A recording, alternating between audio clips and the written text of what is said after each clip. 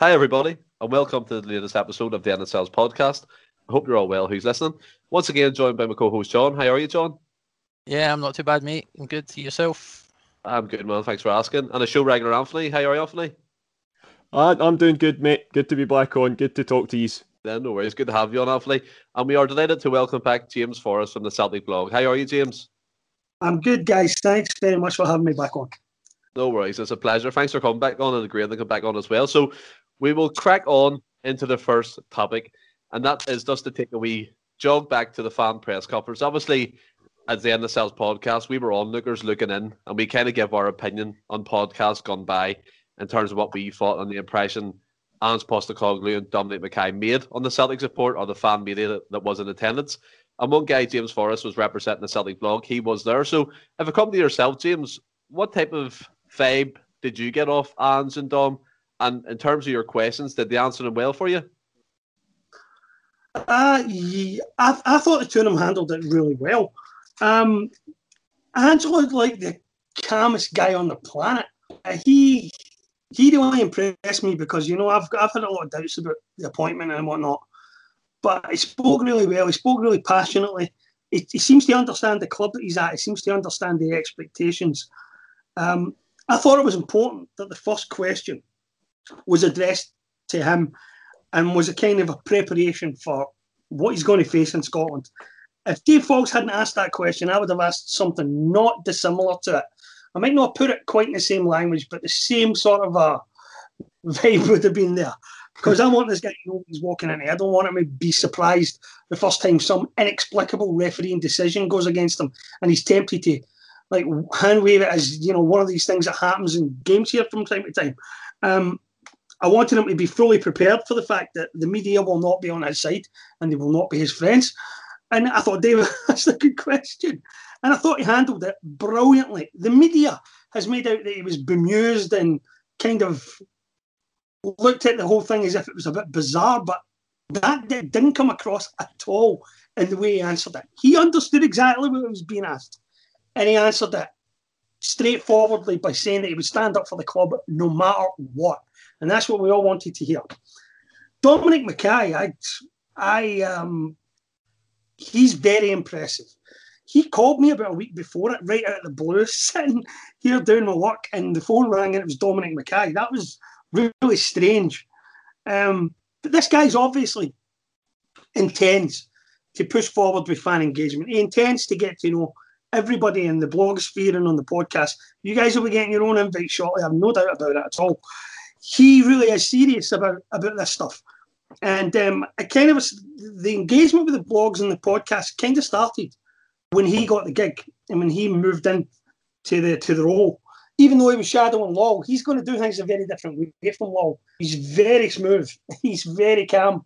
And I thought that he handled the question about the SFA really well as well. A lot of people say they didn't answer it directly, but he actually kind of did answer it directly. For a start, he talked about his relationship. He's already building a good relationship, he says, with other clubs who see his appointment and his ascension to the role as being as representing a different way of doing things. So they already know they're not dealing with Law. They already know they're dealing with a guy who's got different ideas and a different way of looking at things. And I think that's all the good. I thought the two of them were excellent.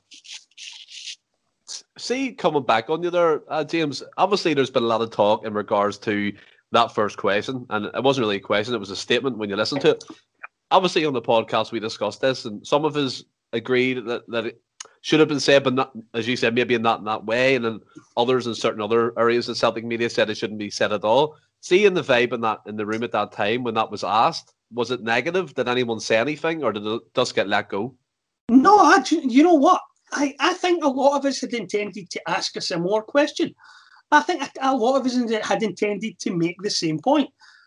Because I was going to ask him, I mean, my question would have been framed around the media.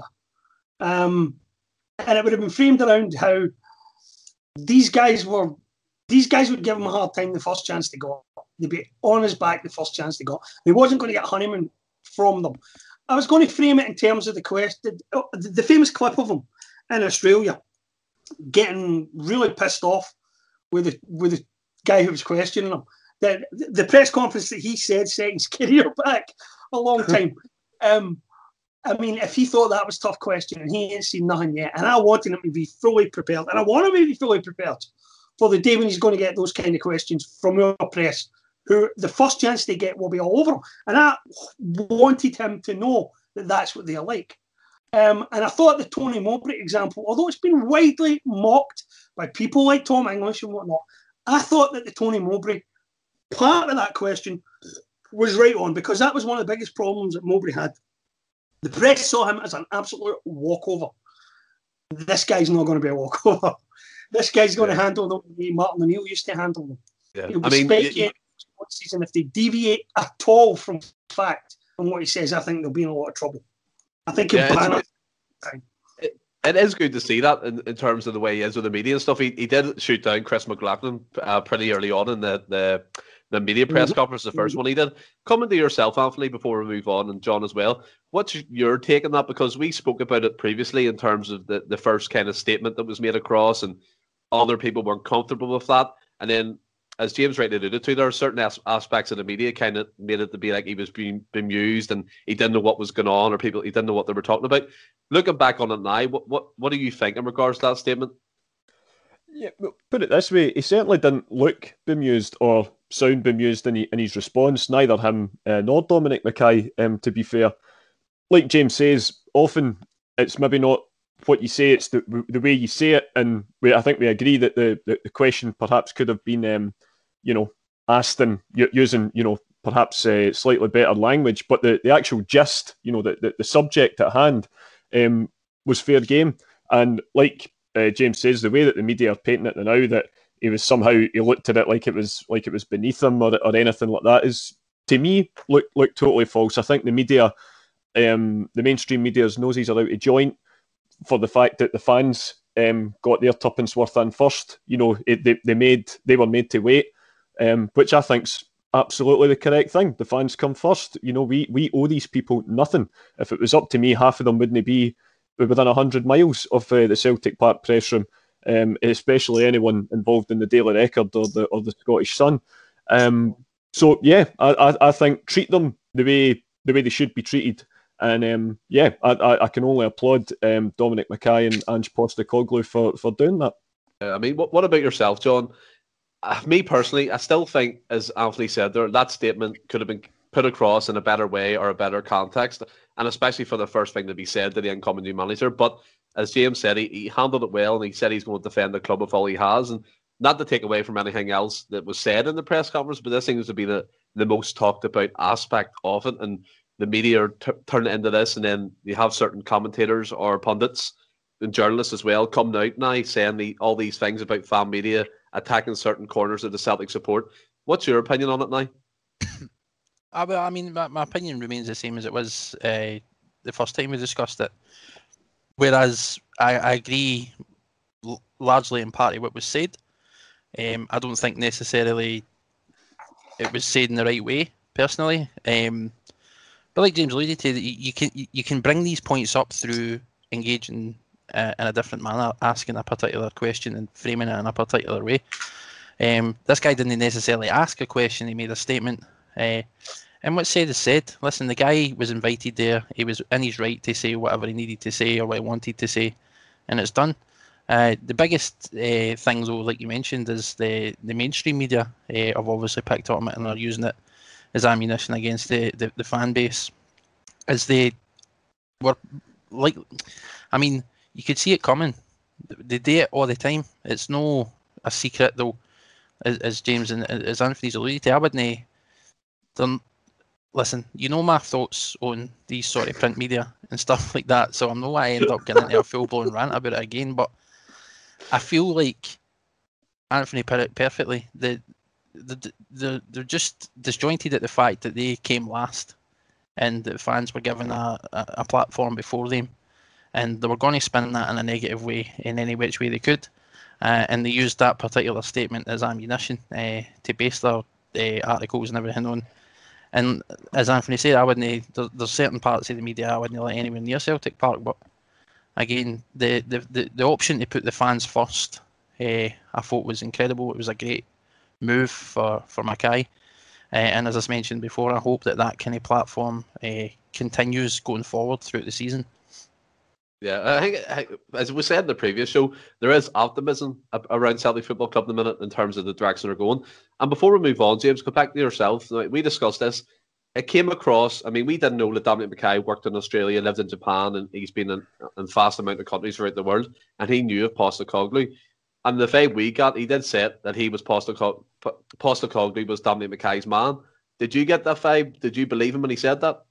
Well, I had a look at his career, and I don't know when he came across Postecoglou, because he's been at Scottish Rugby for quite a while.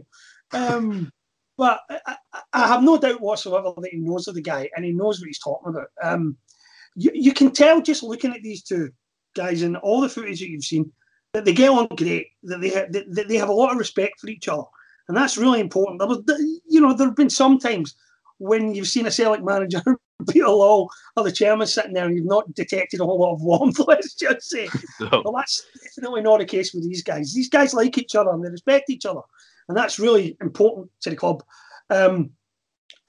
Mackay could easily have passed this off as a decision that he had only a very limited role in, because obviously, although he's been in the building, Law was still in the job. And he could very easily have said that it was a board decision and we took it as a team or whatever it was. But he said it was his decision. And that is proper leadership.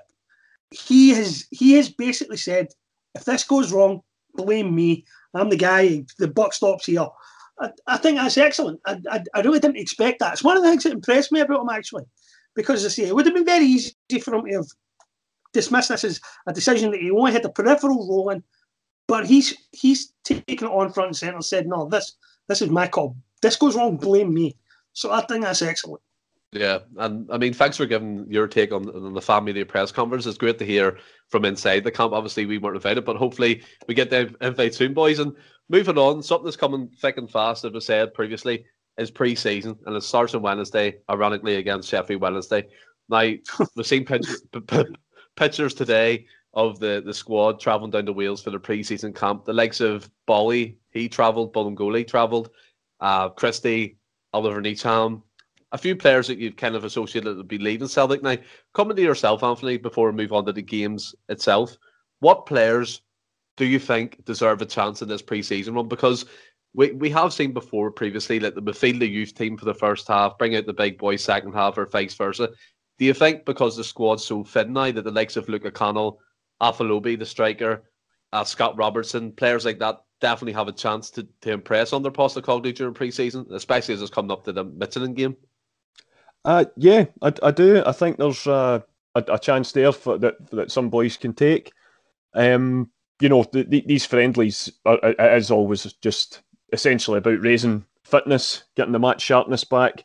Some of those players, like we've seen Callum at the footage of Callum McGregor going on the plane as well. I'd like to see him get perhaps a little bit more of a rest, because of course he'll still have the sharpness from the Euros. But yeah, some features, some players there that you hope to feature. Hope to see the new boys for a start. Although I hope they don't get mixed up and go into the wrong dressing room. And and like you said, the likes of perhaps Luke O'Connell. We've not really replaced Scott Sinclair on the left-hand side, really. So there's a chance here for him to stake a claim before perhaps the squad gets bolstered too. So yeah, looking forward to it. Of course, the Euros are still on, but it's just great to have the real stuff, the proper stuff back in action again. And yeah, this is all building towards that first qualifier. I don't know about yourselves. Like I'm buzzing for pre-season for some reason. I think it's because it feels like it's been so long since there's been a bit of happiness around Celtic Park. And I can't wait to sit and watch the Sheffield Wednesday game, even though it's just pre-season. But coming to yourself, John, in terms of players now, I want to speak to you about one specific guy, and that's Bolingoli. We had a discussion about him before in terms of can he come in and be the Celtic left back after obviously what happened, and then the events kind of kick-started the catastrophe of the season that Celtic had. But can you see a chance for him coming back into the fold? I'm at this point, given how sort of thin the squad is at the minute, and the fact that we've not got these no go replacements in place, then I mean the fact that he's going down there for part of the pre-season tour doesn't surprise me. Whether or not he's got a future at the club, I'm not aware of. But if you were to ask me, does he deserve a chance? I mean, if he's going to play the way Ange wants to play and he buys into this, and Ange is able to pick his game up, then like Griff, I think he deserves a chance, because all these boys last season, I think there was a lot of them that I think during the course of the season we couldn't care whether they stayed or they went. But I think there's a bit of renewed optimism with Ange coming in and the new season starting, and I think we're starting to be a wee bit more level-headed. And the events that happened last season, I just want to put behind me personally. So I think all the guys in the club deserve a chance to stake their claim in the team. If he pulls his weight and he performs well enough, then he deserves a start. If no, then let him go. Like, it remains to be seen. But I say, as it stands at the minute, we're not in a position where we can just say he's not getting a chance because of what happened last year. Do you know what I mean? Yeah. So, and in regards to the other question about who I'd like to see and stuff like that, I definitely agree with Anthony. I'd like to see, like Luke O'Connell get a chance. I want to see Mayor Dembele. I mean, I want to see Mary Sorrow. I fully expect that Ange is going to use this pre-season. There'll be heavy rotation through the games, and he'll be using as much time as possible, like Anthony says, to get the guys' mark sharpness back and to just see how they are in a competitive sort of environment and during the game.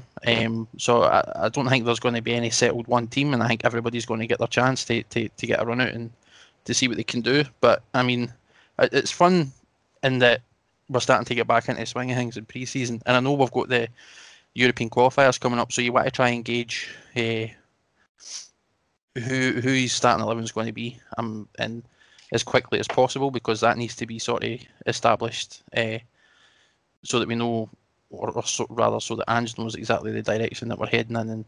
But I think this is an opportunity, at least the first couple of games of pre-season, for all these guys to get a run out and show what they're capable of doing. So I fully expect to see everybody getting an opportunity. Yeah. What about yourself, James? Is there any particular players that you would like to see to get a chance? And in terms of the likes of Bolingoli, Christie, more so Bolingoli, would you welcome him back into the fold? As John said, you kind of want to leave the offence in the past. I absolutely agree. I mean, there are a lot of guys who we haven't, as far as I'm concerned, there's a lot of players we haven't yet seen as Celtic players. Bolingoli is certainly one of them. I thought there was a player there, maybe not a great left back, but certainly somebody who could play wide left. We haven't, as far as I'm concerned, we haven't seen Alban Ajeti. He might as well not have showed up last season for all the opportunities that he got. We haven't seen Barkas as a goalkeeper. I'm looking forward to seeing these guys under a manager that actually believes in them and who they believe in turn. I think we'll see different players from these guys this year than we did last year. See, last year was characterised by a failure from the very top to the very bottom of the club. Everybody was failing at some point last year. Even a guy like Shane Duffy, who played in a league 10 times bigger than the SPL, came in and looked absolutely lost. And I can't fathom that at all. I can't fathom how there were so many failures. I would love to see how Ryan Christie does under this guy. We're not going to find out for very long, but I think it would be I think it would be like watching a different player compared to who he was last year. So I'm looking forward to seeing the guys who didn't really get an opportunity. I'm looking forward to seeing how the guys who underperformed last season perform under a manager who can set a team up for a start, who has a tactical system and sticks to it instead of chopping and changing every goddamn week where you never know what you're going to... I mean, what do we call it at one point? Selection roulette. I mean, that's exactly what it was like. You're 100% right in that one. I mean, Alban Ajeti is the one I'm most looking forward to seeing, because I thought he looked in the first couple of games like he was really sharp and he was going to be really good in front of goal, and then he just fell out of the team. And obviously there is a part of me who longs for Lee Griffiths to be back to even being a 20-goal-a-season striker.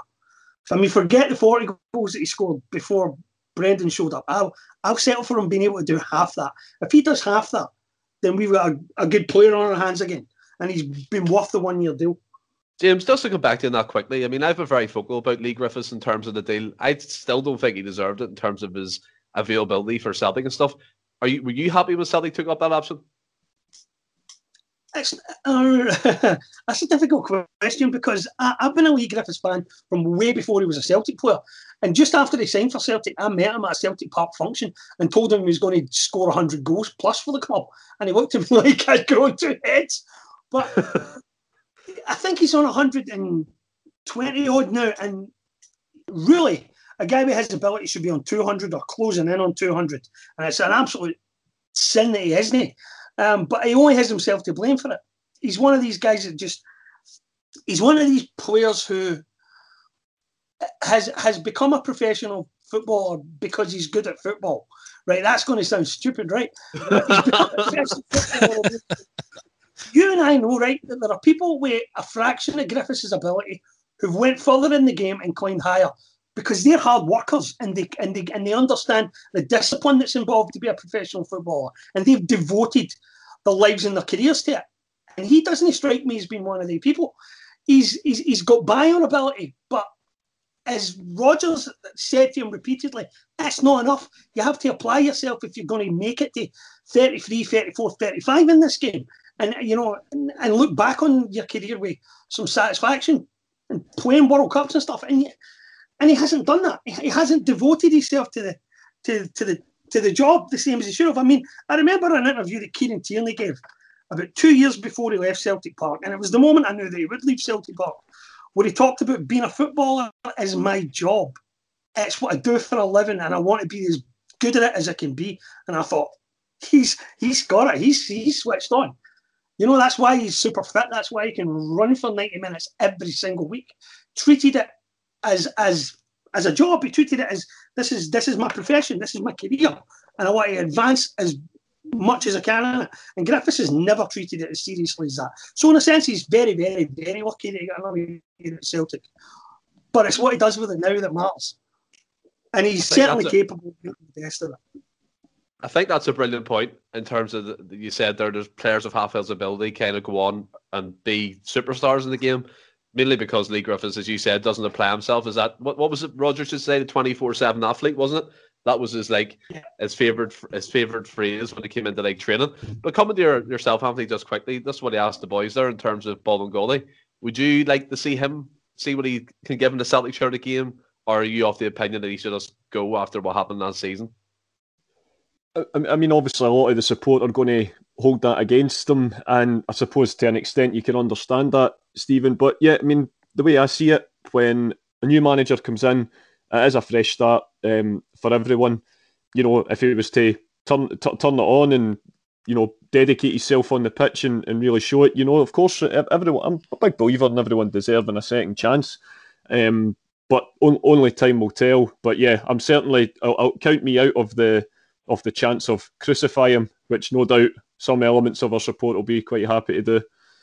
Yeah, I mean, me personally, from my point of view, I want to see him back in the Celtic team. I think, as James said, I did believe there was a player there. I think there was a European game when he basically run the length of the field and crossed one in for Edward and he banged it in. I can't remember exactly what game it was, but he does have that ability. And as James alluded to, maybe not an out-and-out left back, left wing back, that kind of role. But moving on anyway to some of the content we're seeing come out of Celtic Football Club in terms of social media channels. And on YouTube on Friday, they put up the Ange Postecoglou mic'd up session, basically where you could hear what he was saying to the players. And obviously, in my opinion, Dominic Mackay has had a big say in that, because I think that's his sort of thing, coming from a rugby background. And coming to yourself, John, first here, there has been a few elements of certain media saying these are all singing and celebrating, seeing this kind of content in terms of what he was doing, saying to the players. But from a Celtic point of view, it was refreshing to see that different side of training, wasn't it? Oh, no, absolutely. And I loved it. I've watched the video countless times. So have I. I genuinely thought it was great. And just listening to him, just sort of how he takes the training and the way he speaks to the guys, he doesn't seem like he pulls any punches. He'll tell them what needs to. He'll say what needs to be said, essentially. But at the same time, he's sort of pushing them. He's sort of bigging them up when the little things like you heard them say to Edward when he was making runs, good. Like he was praising the guys as well, but it was the bit where he was mentioning about the non-stop, no breaks, and stuff like that. And it's exactly as Celtic fans what I think we all want to hear, because he's alluded to sort of playing like a high pressing, high tempo game, an attacking game, which is all Celtic fans are aware is like the Celtic way, as they call it. So.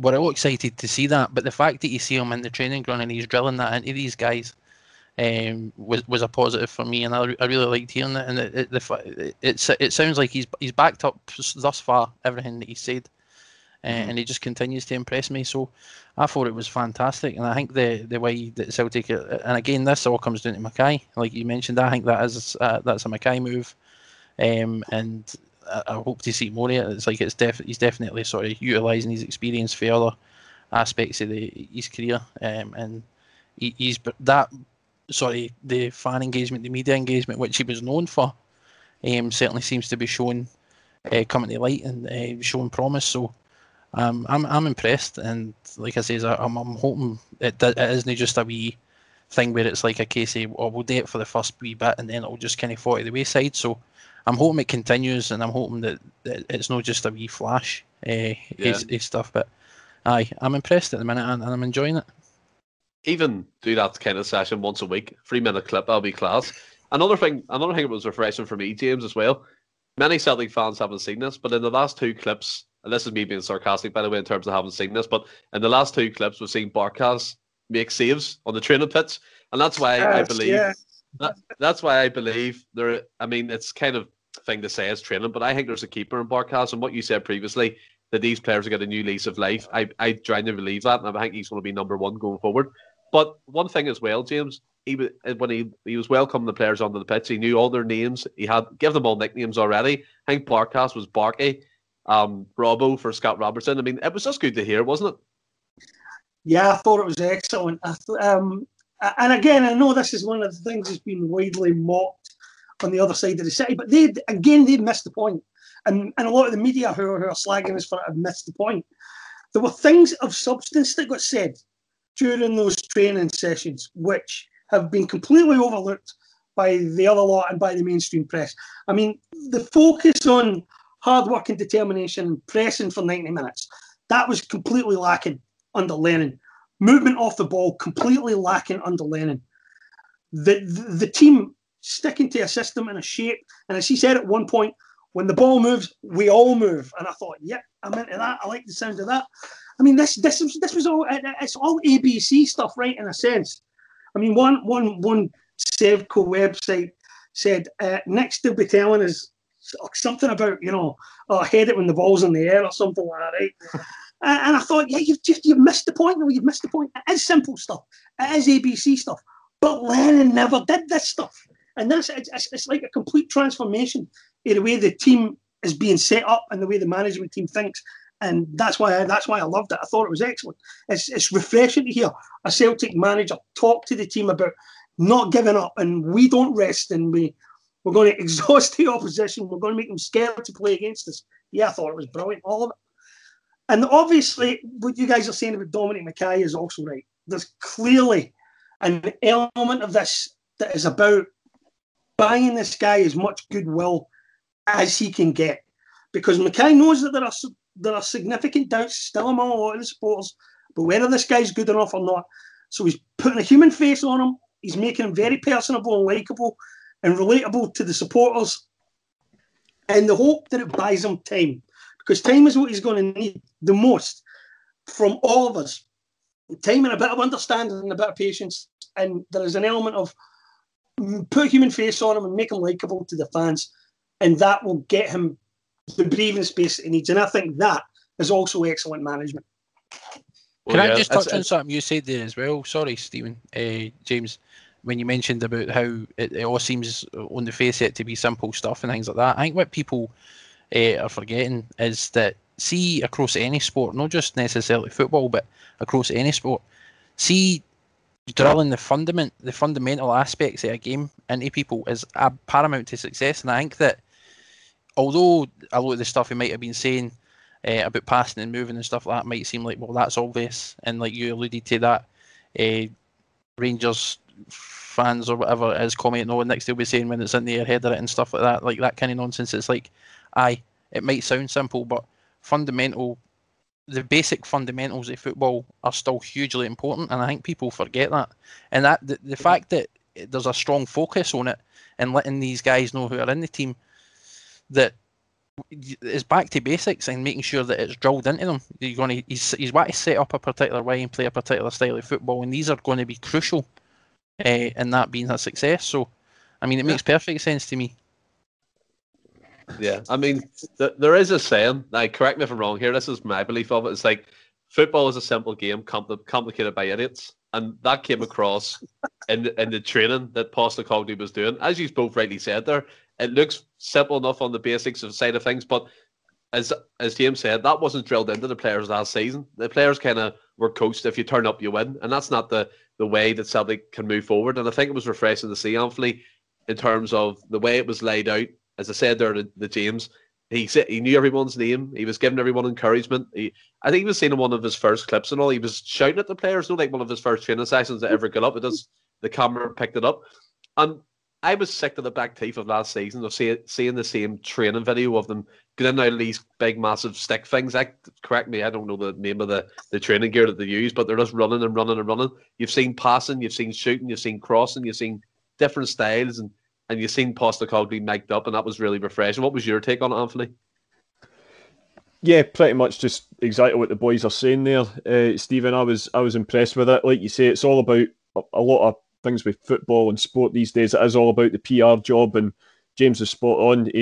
I think Dominic Mackay realises that, time is against us, and a lot of the wider sections are people that follow Scottish sport, and especially follow the mainstream media, are against them as well. And there is still quite a significant number of the fan base that need to be won round as well. So I think things like the mic'd up training sessions can only be a good thing. And but in terms of the content itself, I really liked it. It was some of his statements. It was sort of very, very confident without being arrogant, which is always, he's walking the fine line, but I think he's walking it very well at the minute.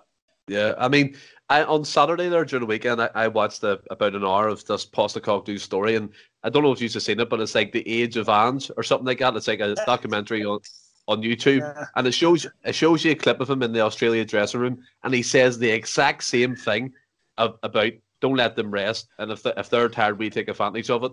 And it just shows you the person he is. He's got a philosophy he sticks by. He doesn't dwell. He wants the players to buy into what he's doing. And if they don't buy into it, they'll be shipped out. Which brings me on to the next kind of segment. And that's transfer rumours. Yes, the word rumours is cropping up again. It's what we live by. We have to just talk about it anyway.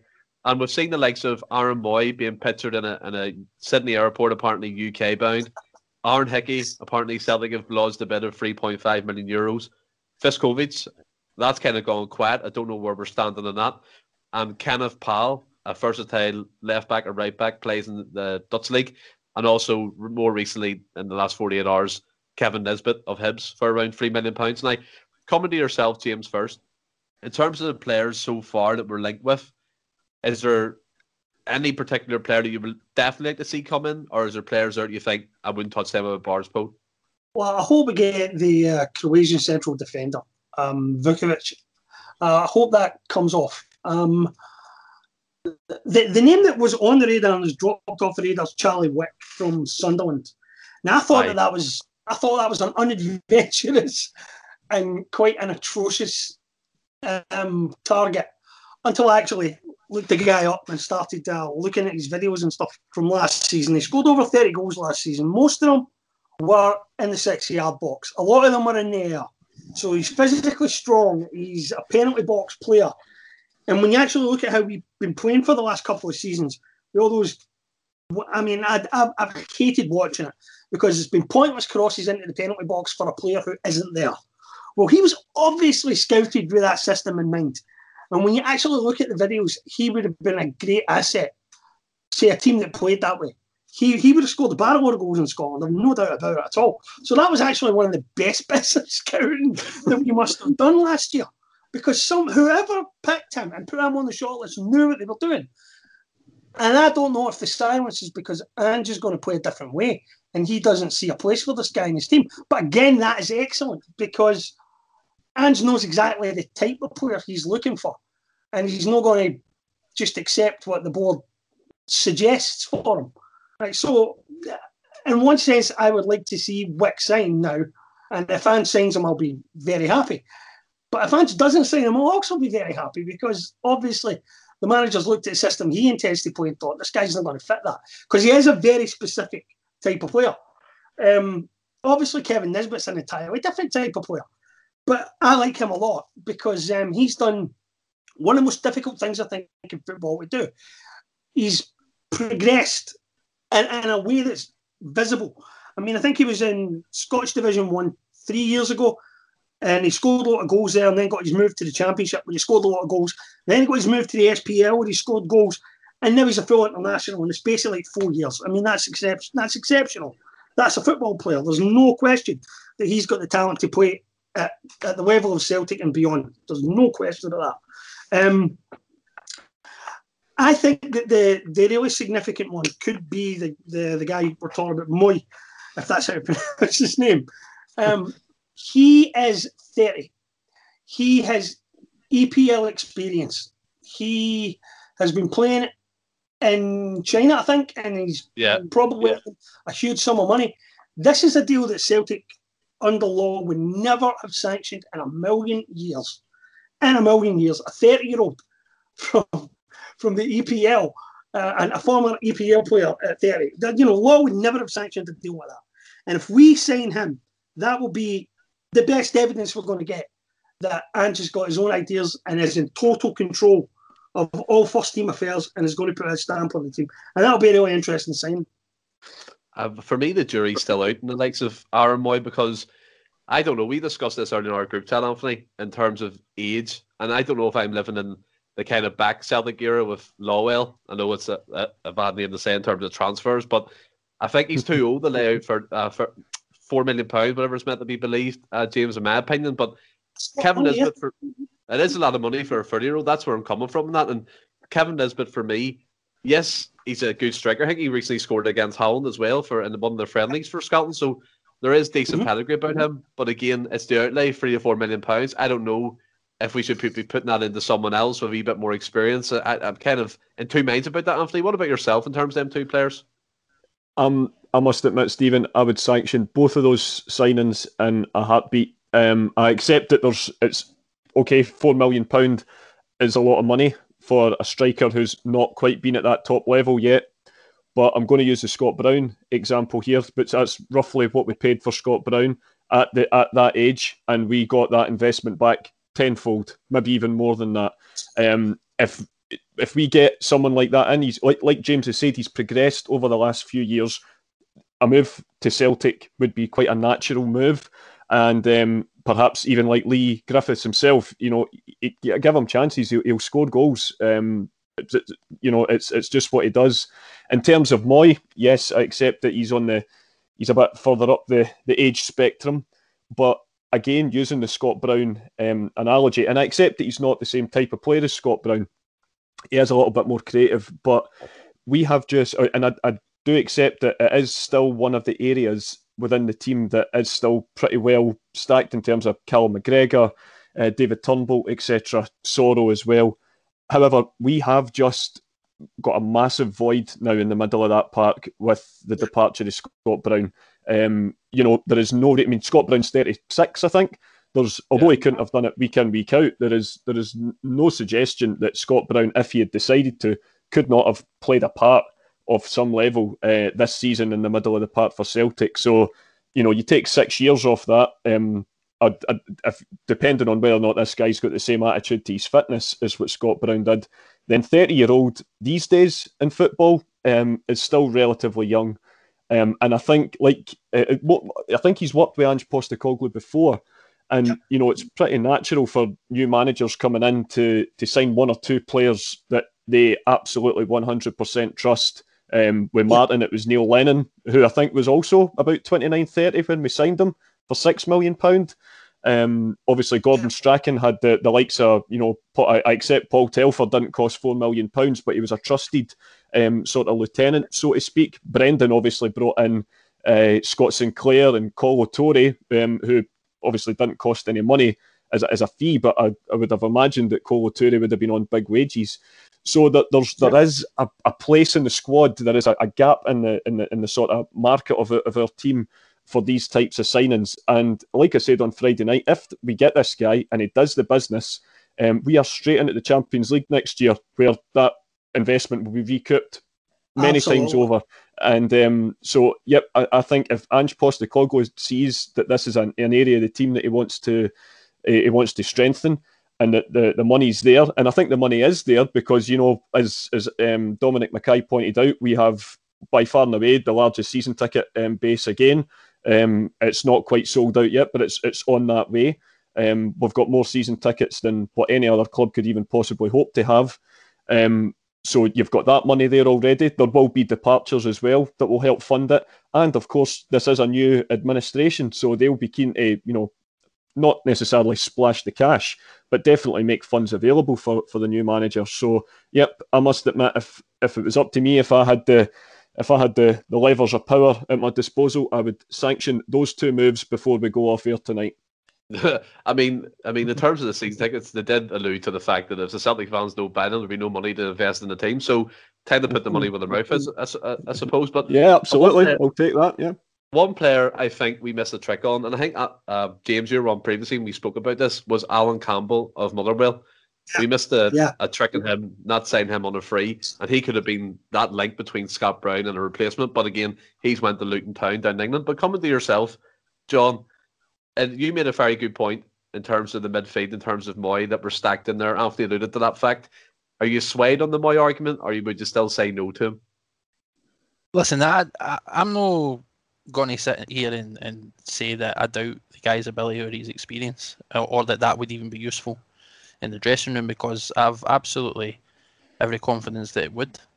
My issue with the Moy signing, and again, this is stuff I brought up in the group chat, and I think me and William agreed on the last podcast, and me and Ross were butting heads earlier the day about it, but I'm standing by it. I think that we've got a lot of talent in midfield at the club at the minute, right? There's a lot of guys that deserve a chance. And 4 million, as you said, Stephen, it's a large outlay for a player who's coming to the. I mean, I'm not saying he's old at 30. Christ, I don't think I'm old, and I'm 6 years older than he is. So, I wouldn't say he's old, but in football, in terms, he's coming to the latter end of his career. Let's be serious. And again, his experience and everything else could probably be utilised. His influence in the dressing room would probably be beneficial. But I think our focus at this point should be in strengthening the areas of the team where we know we need it. And again, I don't know how much the transfer budget is, but I mean, 4 million is still a lot of money to be spending on a player to bring into an area of the park that is by and large the one area that we don't really need players in. So for me, I think that it should be sort of put to the side at the minute. We should focus on ensuring that we've got depth in every other area of the park first, making sure we've got the money available to get these guys in, making sure that we're ready in that sense, and then if you've got any spare change, try and bring in the likes of Amoy and stuff like that. But I stand by that. For me, at this current point in time, I would be focusing elsewhere. Yeah, I totally agree. I really do, because I mean, Postecoglou likes to play with wide men. We can't rely on Forrest and Johnson to get us through, so we need to strengthen that area. The centre back area, I know we're bringing in Urigidi, and then we're bringing Liam Shaw from both Sheffield Wednesday. Shaw's another one we've just brought in that sort of area of the park as well. And like I said, we've got plenty of guys in the team at the minute in that area. We've got young guys who deserve a chance, and hopefully will get the chance to show that they deserve to play first team football and going forward. And but again, it comes back to we've talked about this for the start, about the size of the rebuild. You're potentially as well, when you look at the reports of players potentially getting out, and these are guys that are going to need to be replaced. You've got maybe money for season. We don't know how much of this money is actually getting put towards the transfer budget, so I think we need to be realistic in the sense that I mean, it looks like by and large that we're batting Ange, and we're going to bring in the guys he wants, which I'm happy about. And just coming to all three is quick before we move on. What about Aaron Hickey? James, would he interest you? Well, no move will sum up the utter lunacy of the last few years more than it would be summed up if we spent £4.5 million on a player who we could have had last season for not even half of that, but who some bean counter at the club decided wasn't worth £1.5 million. Nothing would sum up the lunacy or the law even more than that would. But he's an excellent player, and he would certainly be an asset to the squad. I just think it would be crazy to spend that kind of money on him this year after he was worth £1.5 million last year. I mean, it's not even that as well. He was in our youth academy. We let him go, and as you said, he was available for 1.5 million from Hearts, but didn't take that opportunity. Now with Face paying upwards of €4 million for him. But I agree with what you're saying. I think he'd be an excellent addition. Obviously, the money you're paying out could be repaid in years to come. Obviously, it would make that on in terms of revenue in the future. But come to yourself, Anthony, what about Aaron Hickey? Would he interest you? Yeah, I mean, I must admit, I wasn't always his biggest sort of mascot, as it were. I always seemed to think a bit similar to the other laddie that was at Hearts. It was the middle of the park, but Cochrane. I think it was Harry Cochrane. Yeah. I think maybe it was just because he scored against Celtic. Obviously, the daily record, that magnifies your genius by quite a significant number. But I just always felt that they were decent without necessarily doing anything spectacular. He was by far and away their brightest light in a year that they got relegated. So again, you have to, but then you do also have to take into account the boy's age as well. Not everyone can be Kieran Tierney at 17, 18 years old.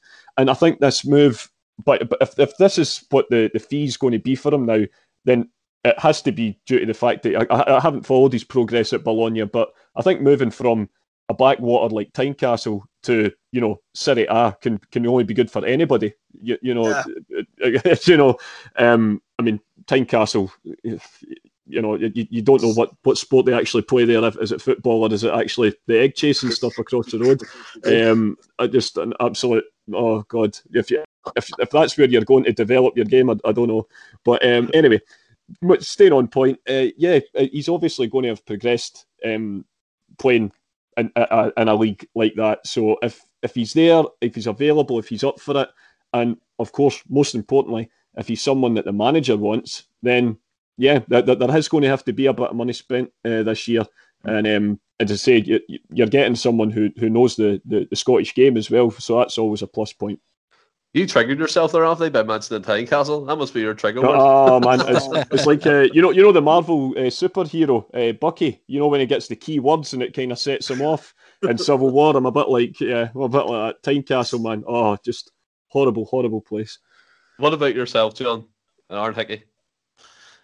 Yeah, again, it's one of these areas of the park where we need the depth. We need the depth. We need it strengthening. I would say Hickey's as good as, if no better than Taylor, personally. So I mean, I'm all for it. But I think we missed the boat when we should have picked him up when he was linked with us before he moved to Italy. Yeah, but how many boats has Celtic missed? It's a constant theme, and hopefully that changes with the new regime coming in. And moving on, just quickly anyway, to outgoings, it's been quite quiet. I mean, we did expect loads of clubs around Edward, but that's kind of went dead after the Leicester deal collapsed. Christie as well has went quiet. The only one, well, Christie's been linked to the French league, but the only one with kind of substance that keeps cropping back up again is Christopher Ayr to Norwich. Now, I think they originally came in around £8-9 million. That got rebuffed. They've come back again with an approved offer, if rumours are led to be believed, Anthony, of £12 million, plus a sell-on clause, I think, in there for Celtic. Do you think that would represent a good bit of business for Ayr? Especially the fact that he's sort of made it clear that he wants to go now. The fact that it includes a sell-on clause, the fact that there's an if this rumour is true, of course, we've got to add that in as a caveat that we don't know 100% that it's true. But if those improvements on the original offer are made, then I think it would represent a good piece of business, because it's also shown that we've got a strong hand as well. Just because these guys are in the last year of their deal, it's not going to be like the old days when we just accept the first offer that comes in for them from down south. So, a couple extra million in the kitty. a want-away player out the door with well wishes from both sides. And yeah, I've no doubt that he would go down there and his value would increase. Therefore, he would be sold on. I'm not talking Virgil van Dijk money. I mean, he's not in that calibre, I would argue. But I think he would go, if he was to move from Norwich to, say, a Tottenham or wherever, his value would go up. So we would then recoup even more money in the future. So yeah, I think that's one of those deals that suits all parties and could eventually fund these new additions that we've just briefed on. So yeah, all round, I think that's a good deal. I think as well, people have to get real in terms of the market value now. I mean, we did expect, obviously, pre-COVID, Ayer be worth 20 million plus. I mean, we all did. I mean, he was excellent at some points, and in terms of the crash, in terms of the transfer values, it's to be expected. You look at Jordan Sancho, he was touted for 110 million, and now he went for 73 million. So look at that drop. And coming to yourself, James, what's your opinion on that deal if it happens? If we're offered £12 million for Ayer, I suggest we do what the guy who signed for Leeds. I always forget this guy's name. I know the story by heart, but I always forget his name. The guy went in to ask for 15 grand and was offered 32,000 straight away. I think we should treat it exactly the way him and his agent did. We should go in, we should hear their offer, we should retreat to a corner to make it that we're discussing it. We should come back and ask for an extra 5% on the sell-on clause. If they say no, we should say 2.5%. When they say yes, we should sign the contract and then run away laughing. I like Ayer as a football player. I would love to have seen him as a defensive midfielder, but in his life, he is not a defender, and he's not worth £12 million as a defender. And if we're offered that for him, we should bite their hands off and run. Yeah, I mean, it does represent a good bit of business. As you said, there is lots of people who are of that opinion. I would like to see him in the midfield. I think he could have offered something, especially in terms of that Scott Brown role that's been vacated. But again, if he wants away and he's been promised he's going to move on, then he has to move on. What about yourself, John, in terms of that money? Yeah, I mean, 12 million is a good bit of business for him. I like him a lot as a player. I'd like him to have had stayed. I mean, I know he's not away yet, but it's looking likely. And I know there's a lot of talk about him saying that he wanted away and stuff like that, and that's fine. But again, that's another guy who I reckon could have flourished under the likes of Ange. But again, 12 million's hard to turn down, and if you've got a decent sell-on clause on top of that as well, which I'm hoping it is, and it's not just something like you said, like 5% or whatever it is. Then I mean, if we are bringing in players like Edouard, we have 40% sell-on clause. It's like we need to be sure that we're staying firm on selling clauses when players that we're letting go as well. So I'm hoping that that's going to be a decent chunk as well, and we'll get a wee bit extra from him, because I've no doubts that at the club at Leeds and Norwich he's going to perform well and seal himself a move to another club for extra money. So I'd be sad to see him go, but again, that 12 million is a lot, and like James says, you bite the hand off for that at the minute. Yeah, exactly. And if he's been promised to leave, I mean, you don't want an unhappy player in the camp. That came back to bite us in the arse last season. And to move on to kind of round up the podcast, today Celtic released, which is a Monday, released the new third kit, which, just to be explained, is like it's a white t-shirt, well, white top with pink stripes, the Celtic badge is in the middle, Adidas above it, and the Dafabet sponsor below it, and the three stripes along the shoulder, and like the green collar, and then behind it the wee label as well. That's the best description I could give of it. But I mean, my opinion is I like the kit. I think it's different. I think there is a lot of people saying it's a bit, it's not Celtic, but again, Adidas have these, they come out of, you know what I mean, they think outside the box in terms of their kit design sometimes, and I think it's meant to be representative of the famous Celtic window that players always stand in front of when they're getting their photos took. What about yourself, Anthony? Is this a kit a yes or a no for you? It's not the worst top we've ever had, granted. It's not far off it. I think it looks dreadful. It is absolutely dreadful. There is not one nice redeeming feature about it. I really don't. I think the collar's awful. The badge is in the middle for a start, which is usually an automatic no-no for me. Listen, I'm an inclusive guy. I'm a progressive guy, but I am sick to the back teeth is putting pink on football strips and try to pass it off for giving it. Oh, remember a couple of years ago it was because the ticket stub in Lisbon was pink, and then a couple of years ago we had that awful New Balance number with the pink chevron. Or we're going to raise money for breast cancer. That's brilliant. I'll donate to breast cancer. Don't have my team running about in one of the most ridiculous looking kits I've ever seen. Stop putting pink on football strips. It's awful. It is wrong. It is like I said. In fact, do you know what? I'm going to say it is the worst kit I've ever seen, just because it's really wound me up. Adidas are out with Nike. They're certainly the biggest sports brand in Europe for football team. You know, they sponsor Manchester United, Real Madrid, Bayern Munich, us. You know, the proper big boys. We are not a hard club, I would argue, to come up with smart designs for. You know, green, white, gold, black. You know, maybe the odd. That's our kind of primary base. And there are a million different, you know, these sort of concept kits that do the rounds usually about a month before the real ones, and they all look fantastic. And you just think, surely somebody at Adidas can just have a look at some of these things and maybe improve on it a little bit. But what we've essentially got is the Scotland top from 2002 just jazzed about a bit. It's honestly, man, it's awful. My only saving grace is because it's primarily white, we won't wear it that often. Because we never do when it's the white kits. And this time next year, it'll be obsolete and in the history books. But I cannot sum up how much I don't like it. The pink on a football strip should be against the law. I guarantee you one thing, Anthony. Well, this kid anyway. It's going to be in years to come, and don't have one of them retro football stands or in the shelves, and people are going to want it. People are going to want it. I do believe, I can't be in a party of one here. I believe it's an out of the box kit. Yes, granted, it's not the Celtic style, but again, it's nice. Obviously, the sponsors have a lot to do with it in terms of design and things like that. And it's meant to be based on that famous tainted window with the pink on it at Celtic Park. And James, coming to yourself, I quite like the goalkeeper top as well. And John put that into the chat. I like the short sleeve version of it. I don't know what you guys are thinking, but what's your opinion on the kit, James? Well, I don't think I've ever bought a Celtic thumb kit in my entire life, and this is the one that's going to take money. I've got to say. I've a few mates who collect this stuff. God. One of them obsessively, right? And I'll say a big hello to Mr. Craig McGee and Mr. Matthew Mark, because I know those guys love their retro kits. I don't know if any of them would buy it either.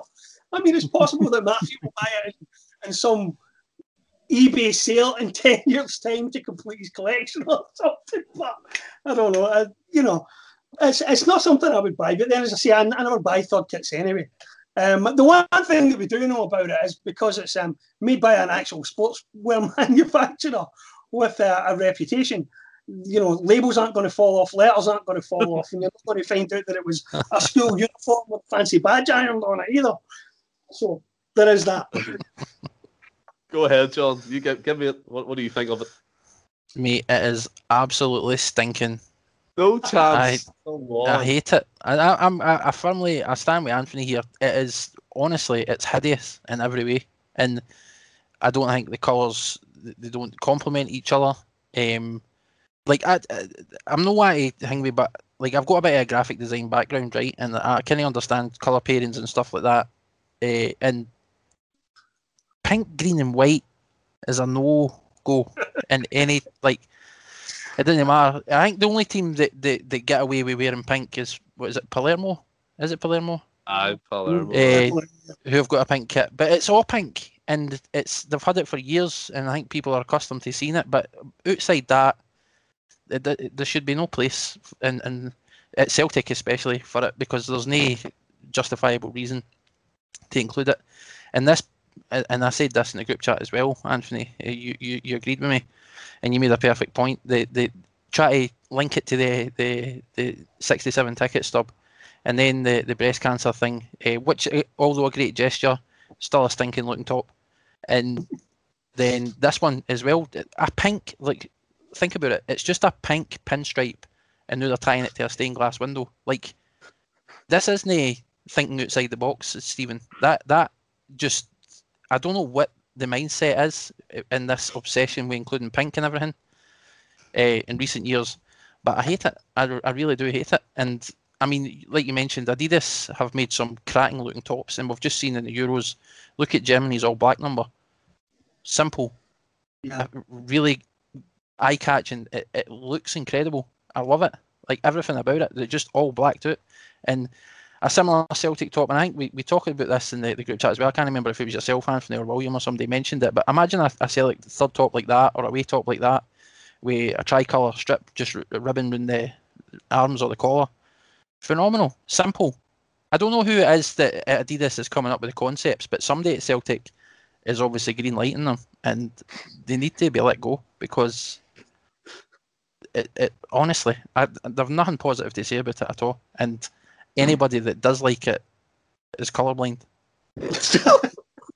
I don't know, guys. I honestly think it was good. And in terms of the all black Germany kit, imagine that with Celtic, right, with the three pink stripes down the shoulder. Unbelievable. That would be Celtic. But I mean, I think it's an alright kit. I don't see any big issue with it. Obviously, they're not going to wear it all the time, and I'm probably going to be slagged or for all these comments about the kit. I mean, it's just. Well, Stephen, you better buy it, and I better see you wearing it. I'll bet. I'll be over to Scotland with it on. Stand by this, Clean. Aye. 100%. You actually buy it and wear it. But I mean, again, I'm in a party of one here, and guys, that brings us to the end of the podcast. And what we're going to do now, as usual, is the quiz, and that's going to be between Anthony and James, our guest from the Celtic blog, and it's just the same as. It's just the same as always. It's basically 5 questions, first to 3, not too technical about it. If you guys are ready, we'll crack on. Yeah, I'm good, mate. And it's gonna be it's gonna be a World Cup quiz, okay? Oh, right, okay. A bit of international flavour here. So, first question: which country won the first ever World Cup in 1930? Bang, Uruguay. Anthony, 1-0. Second question: which country has won the most World Cups? Brazil. 2-0, Anthony. Where are you, James? Come on.